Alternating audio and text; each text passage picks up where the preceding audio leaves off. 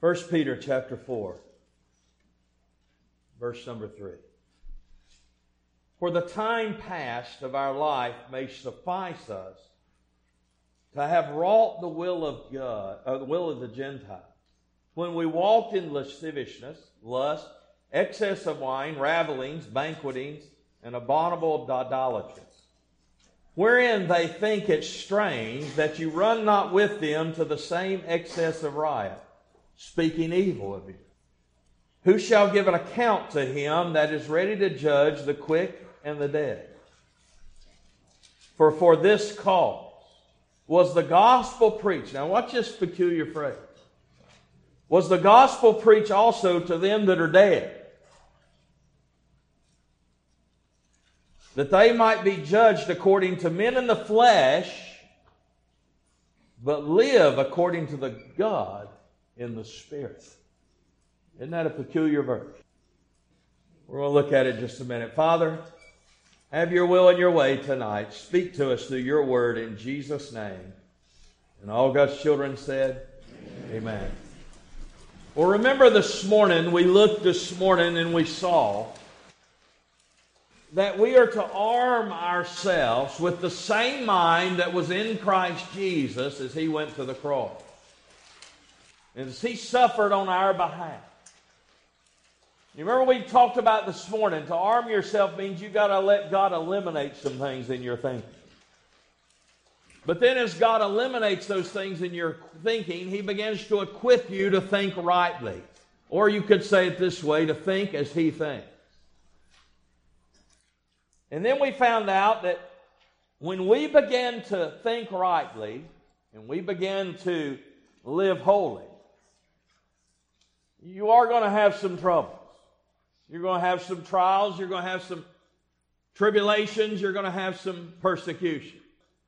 But yet out of that persecution, because we know what Christ did, and now we see our trials or our troubles from a whole different light, they become motivation. That whereby we do not live the rest of our time in the flesh to the lust of men, but to the will of God. Now you say, why is that? Well, Peter says you need to be reminded of who you used to be. So I want you to look at the reminder in verse number 3. So as he's talking about these believers that are being persecuted, he says, always remind yourself of who you used to be. How many of you remember before you were saved? How many of you are glad that you are saved? How many agree God made the difference? And so many times it would do us good to remind ourselves of who we used to be, that we would more understand who we are now. When Paul gave his testimony, here was his testimony. This is who I was. This is how I met Christ. This is who I am today. That's what a biblical testimony is. And so as Paul would give his testimonies, he would always recount who he used to be. Now, I want you to look at 3 things here he says that we need to remind ourselves of, okay? That's found in this text. Our past involvement. He says, for the time past of our life may suffice us to wrought the will of the Gentiles. In other words, we were involved in things in our past before God saved us that was not consistent with the mind that Christ gave us. This mind that we're to arm ourselves with. And therefore, we had our involvement in the things of the world. We had our involvement in the things of self and instead of the things of God. This is why God, even in the Old Testament, urged Israel. Matter of fact, He created a feast for Israel to remember that at one time they were in bondage in Egypt, but yet God intervened and set them free and brought them to the land of Canaan. And God urged them to remind themselves of that. Why? Why do we need to continuously remind ourselves of how God liberated us and set us free? Because I want to tell you something. If you remind yourself of that, you'll remind yourself of the grace of God and the mercy of God that God showed you and showed me, and you'll never forget what God's done for you. And if you don't forget what God's done for you, you won't have much trouble at all loving Him with His love. Because here's the thing. Love is reciprocal. And you say, what do you mean by that? He loved us that we could what? Love Him. He first loved us, that we could in turn love Him with the love He loved us with. Isn't it amazing today that we don't have to love Him with our love, but He gave us His love to love Himself back with? So guess what? This love relationship you have with Him is reciprocal. But in your past, you were involved in something that was very different. Paul would continuously, you find this in 1 Timothy, you find it in other places, where he would state or remind others of who he used to be. Persecuted Christians. But then the grace of God got a hold of Paul. And Paul was transformed. And so Peter says, listen, remind yourself of your past involvement. But remind yourself of your past influences. Notice what it says. It sufficed us. In other words, it was hilariously okay with us. If you'll let me translate it that way. It was hilariously okay with us to wrought the will of the Gentiles. In other words, we were more affected by the mindset of the Gentiles than the mindset of God before God saved us. Let me tell you something. Let me tell you what governed your life before God saved you. Are y'all ready? Say amen. Amen. Self. It's that simple. That's what governs your life before God saved you. Your life was always bent to please self, to appease self, to satisfy self, to protect self. And then when God saved you, everything changed, because now it became about Him. And now it's no longer pleasing self, it's pleasing Him. No longer is it appeasing self. Now, through the Lord Jesus, we are appeased before God. It's no longer about the joy of self, but the joy of the Lord. The idea here, walked according to the Gentiles, is the same reference that you would find in 1 John when it says walking in accordance with this world. In other words, you would have the mindset that the world would have. You would be in continuity with the world's mindset instead of the mindset of God. And Peter says, remind yourself not only of your past involvement, but your past influences. What influences you the most? And I want to ask that right now. What influences you the most? What controls your life and what you do the most? Is it you or is it Him? You see, that's what he's talking about here. And so he goes into this walk of the Gentiles. But then I want you to see, thirdly, he wants them to be reminded of their past indulgence. You say, what do you mean? What did they indulge themselves in when they were lost? Well, he gives a list here. Walk in lasciviousness, which means untempered passions, lust, excess wine, ravelings, banquetings, and abominable idolatry. But turn with me to Ephesians chapter 2. In Ephesians chapter 2, verse 2, there's another list given that really, I believe, simplifies it a little bit of who we were before God saved us. He says in verse 2, wherein in times past you walked according to the course of this world, according to the prince of power of the air, the spirit that now worketh in the children of obedience, among whom also we had our conversations in time past in the lust or the passions of the flesh. What's fulfilling? Fulfilling the desires of the flesh and the mind, and were by nature children of wrath. So in other words, where were we when we were dead in trespasses and sins? We walked according to what our own desires were. But guess what? If you didn't have Christ before you were saved, then you didn't have the desires of Christ. If you didn't have the desires of Christ, all you had was the desires of your humanity, and the desires of your humanity were warped by the nature that you inherited from Adam. Therefore, the nature of Adam is self. So guess what? Your desire was self. Even your religious practice could be about self. The The reason so many people are living moment by moment, week by week in church, sitting in church pews or church chairs all the time. And they're going to church. Why? To appease themselves. You say, I'm not going to church for myself. Yeah, you are, because you've been taught from knee high to a grasshopper. If you don't go, you're doing wrong. Y'all say amen. See, I don't get to go, I want to go.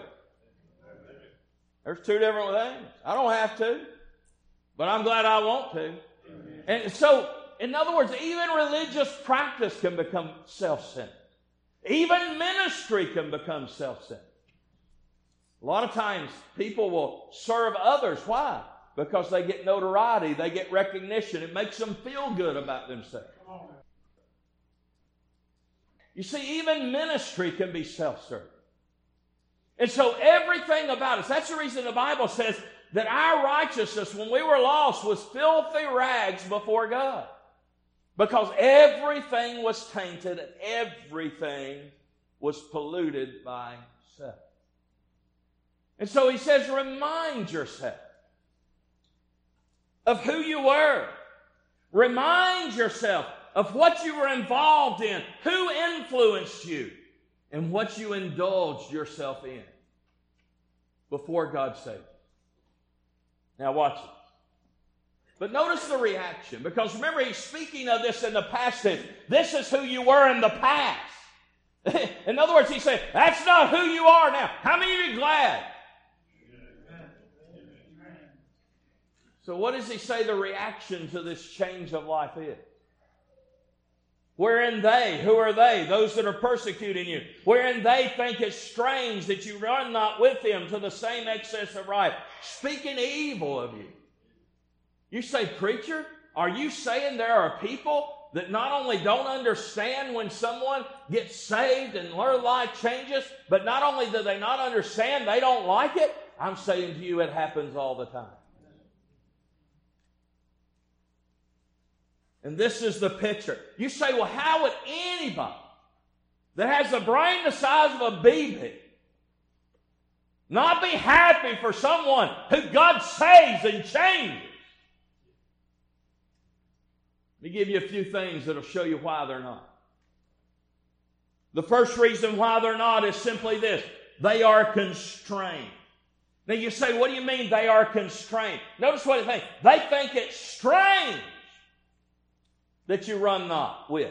Now, what does that mean? They think it's strange that you're not like them anymore. In other words, they're constrained to what? Their own way of thinking. Remember, a lost person's only motivation is self. Even doing good deeds, their motivation is self-centered. And so therefore, they can't comprehend. They're constrained to understand how somebody can live out of the realm of pleasing self and instead live in the realm of pleasing the Lord, who they can't see, touch.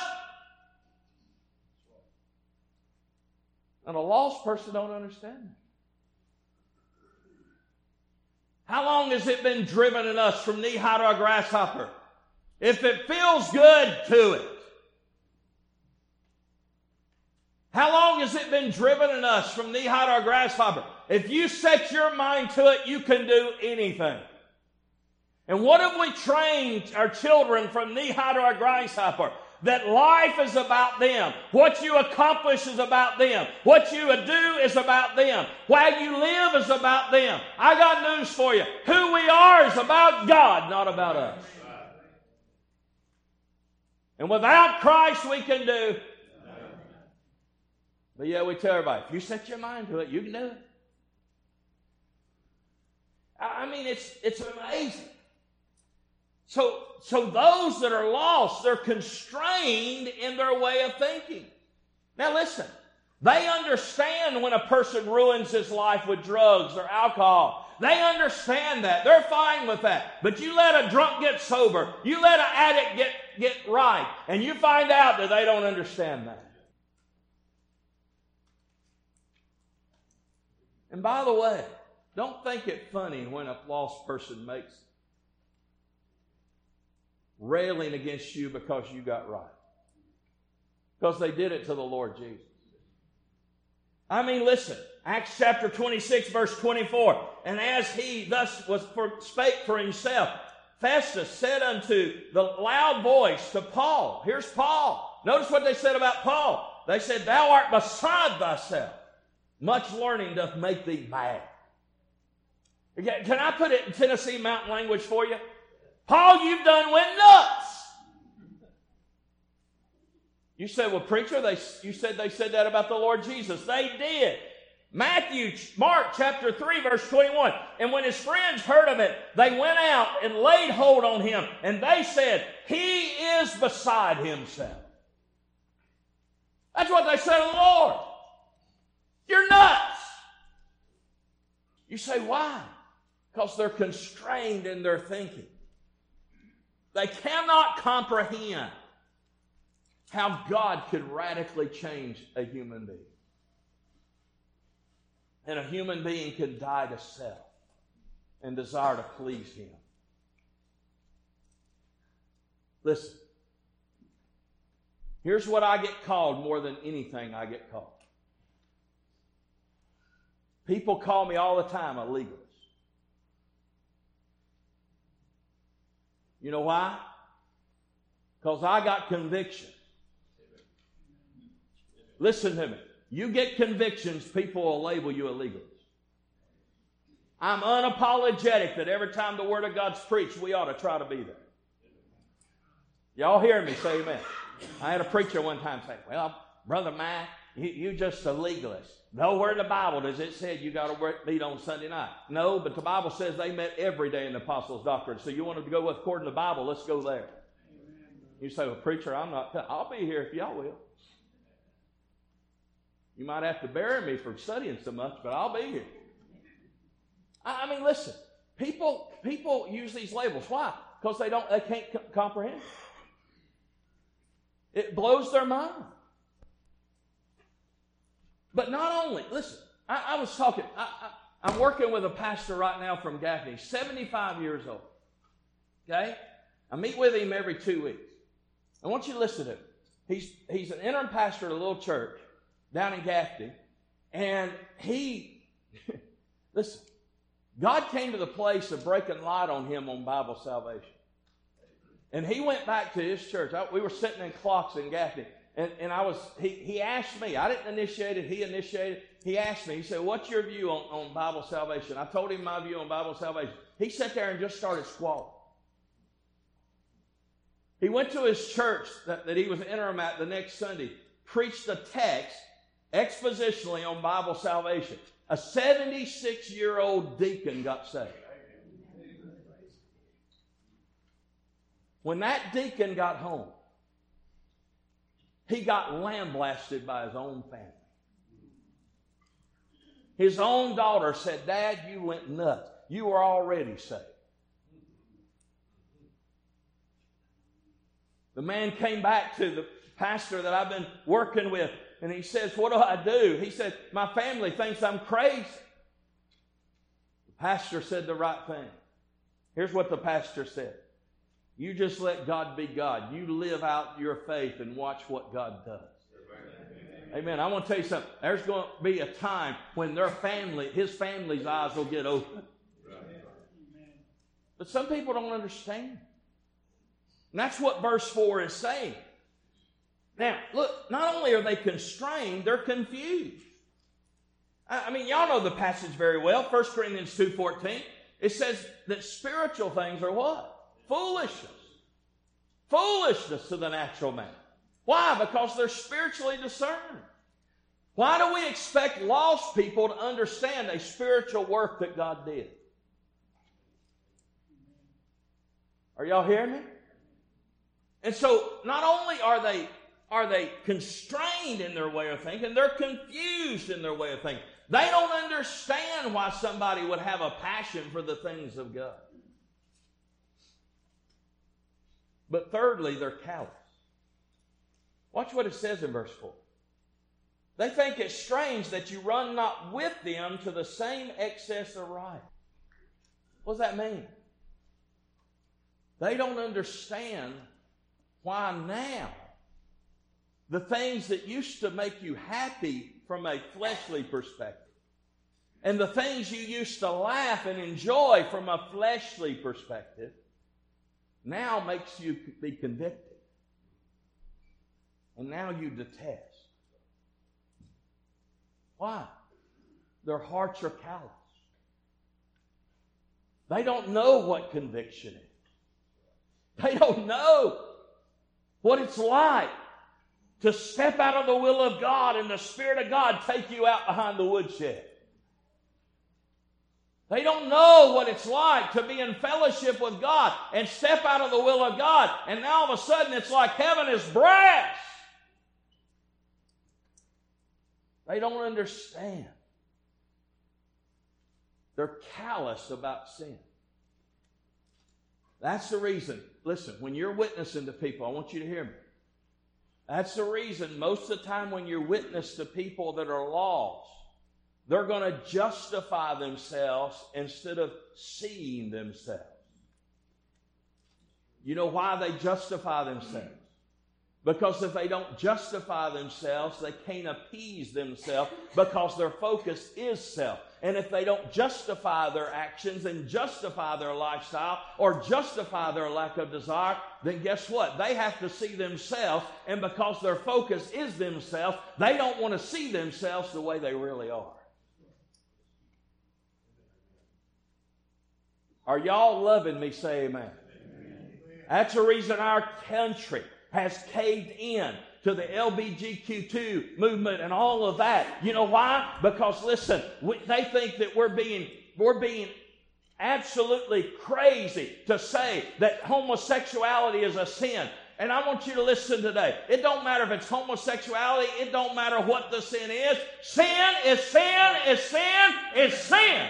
And the world will never, ever understand that until God saves it. And the only thing they can do is justify. And blame others if you speak against it. Fourthly, they're consumed. Speaking evil of you. What are they consumed with? They're so consumed with themselves that the only thing they know to do is deflect to someone else. Are y'all hearing me say that? That's when you walk up to somebody and you say, listen, you really need to consider this in your life. Oh, I got news for you right now. It's no worse than what you do. I preach meetings all the time. People come up to me. Oh, I say, preacher, if they'd have been here, you'd have got them. That's the one God wanted to get. Amen. I mean, listen. I mean, you need to understand. People are artistic in how they deflect. If they can only shut the blame. Well, I know I shouldn't have done that, but boy, that deacon down at Liberty, boy, you ought to just watch him. And you say, preacher, what's going on with nothing? I'm just making something up. I had a man one time I was witnessing to. He said, I don't want what you're telling. I said, why don't you want what I'm telling you? Because this was when I was in Alabama. He said, one of your deacons, I was at the grocery store, and I watched him put in 50 cents in the paper machine. He took out 4 papers. If that's Christianity, I don't want nothing to do with it. So here's what I told him. I said, you can let God save you. Or you can die and go to hell where he goes if he's not saved. Are y'all hearing me say amen? See, we deflect. You say, why would we deflect? We're consumed by self. And so, listen, don't think it funny if they don't understand you. All right, no, notice number 3. Not only do we see here the reminder and the reaction, but notice the reality. Who shall give an account to him that is ready to judge the quick and the dead? You say, who is this the who? Well, it's those that don't understand, those that are speaking evil against those that have been saved, those that have been changed. Listen, the unsaved may try to judge us, but there's coming a day that there will be a reversal in the judgment. We won't judge them, but judgment's been entrusted unto the Lord, and the Lord will judge one day. And so we have to understand the reality. So listen, I say this to you all the time, but I want to say it again. Do not get mad at lost people acting like lost people. Are y'all hearing me? I mean, listen, we get bitter at folks. And we get mad at folks. And we try to avoid people we don't like. And all they're doing is acting out who they are. Don't get mad at lost people acting like lost people. How else do you expect them to act? Y'all still love me? Say amen. All right, notice fourthly and lastly the rest. Look at verse 6. For this cause was the gospel preached also to them that were dead. Now, what is that word that saying? Is that saying the gospel is being preached to those who already died? No. Listen, if they've died, it's too late. So what is this saying? Here's what it's saying. It says, this is the reason the gospel was preached. Who are the ones that are dead? The ones whose lives were changed that the world didn't understand, and the world martyred or killed for the faith. And here's what he's saying. But yet they had the hope in deliverance. Why? Because the gospel was preached to them before they were saved. And when they heard the gospel, God saved them. God changed them. The world didn't like it. And the world brought them to their death. But aren't you glad today that when God saved them, they've been delivered? And this is what he's talking about. And so here's what I'm trying to tell you. It says that they might be judged according to men in the flesh. Those that did not understand. They passed judgment upon some of these believers in that day. And their judgment was, let's get rid of them. How many agree when the Lord Jesus walked upon this earth and began to teach the law in a way that even the Pharisees were exposed in their sin. And even the Pharisees were exposed in the realm of they now saw themselves as those that thought they were keeping the law. But now if this man is telling the truth, we're not even close to keeping the law. And we're desperate and we're hopeless. How many of you agree? They deflected. And here's what they determined. They sought from that day on to kill him. And time after time they tried to get the Lord Jesus and kill him. But here's what the Bible kept saying. But his time was not yet come. His time was not yet come. His time was not yet come. You say, what does that mean? That means God had already preset a time in which Jesus Christ would volitionally, not by the hands of man, but by the hands of his own volitional will, lay his life down. And at that time, he would lay his life down, willingly give himself to man, willingly give himself to the cross, and willingly die upon a cross. But can I tell you, you go back to chapter 2, verse 23. Why does he say that? Because he committed himself unto the Lord. And he knew the Lord would bring him out. He knew he'd die. But he knew he wouldn't stay dead. In other words, the Lord Jesus was willing to endure all that.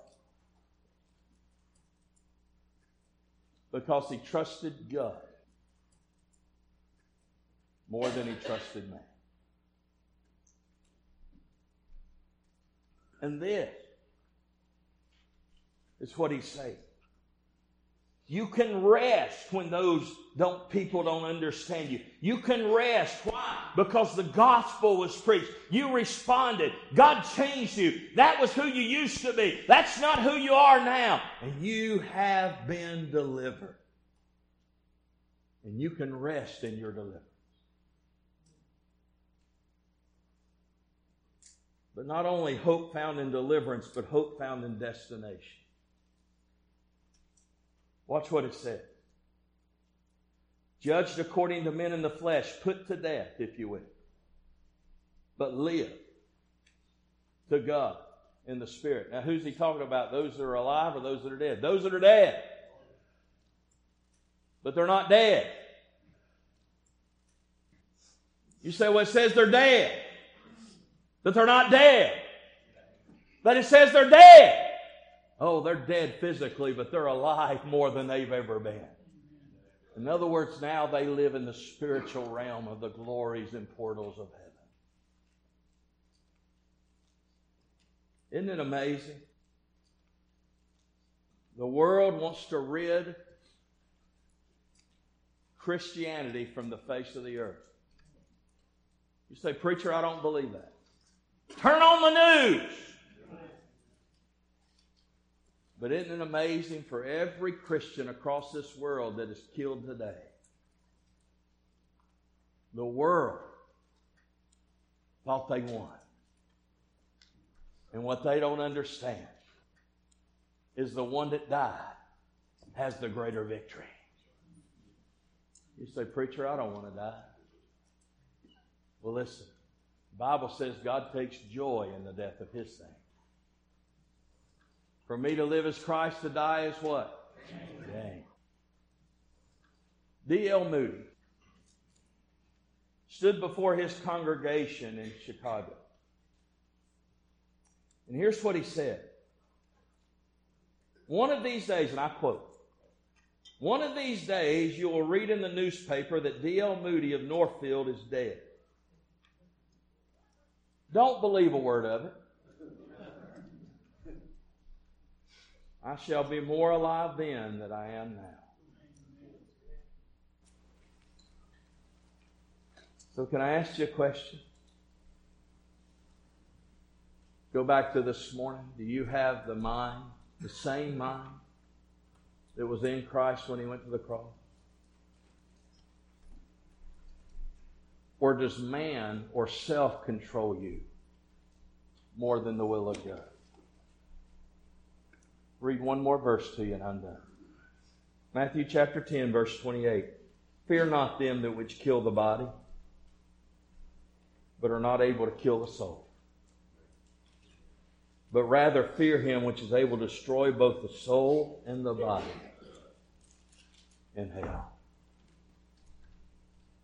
Now I'm going to confess to you guys, a passage like this is kindly hard to get people to connect to in America. If I preach this passage in Romania, which I preached before, they'd all understand it. I was preaching in Romania to about,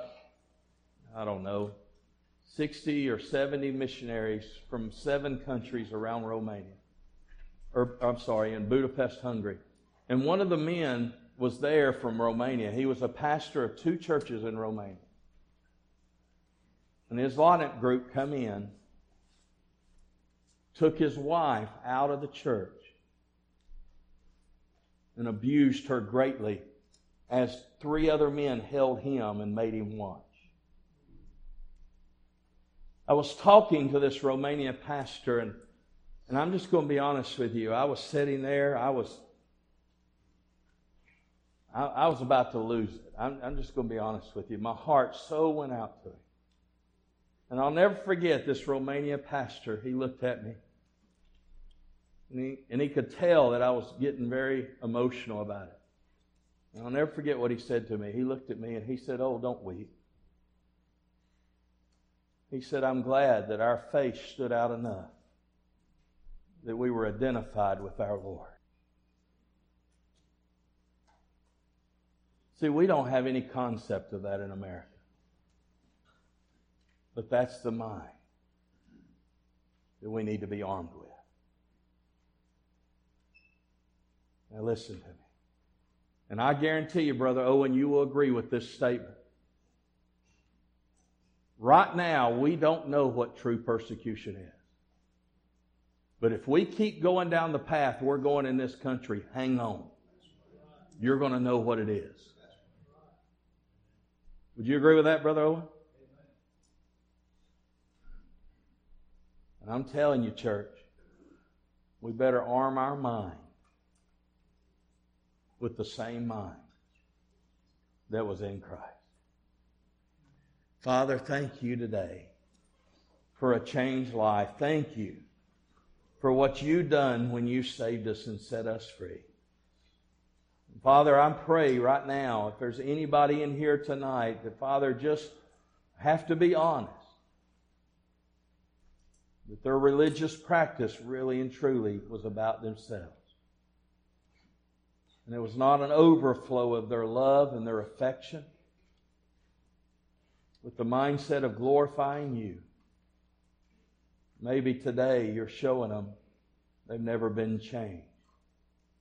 But Father, maybe in here today, there are many, many people in here today that just would be honest. Father,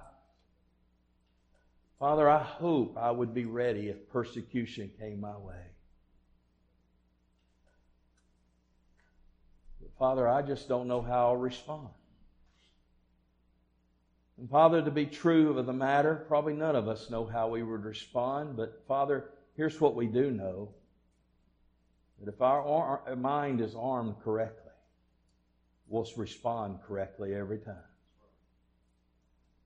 And so, Father, I pray right now, if anyone in here tonight, maybe from this morning or tonight's message, just really hasn't contemplated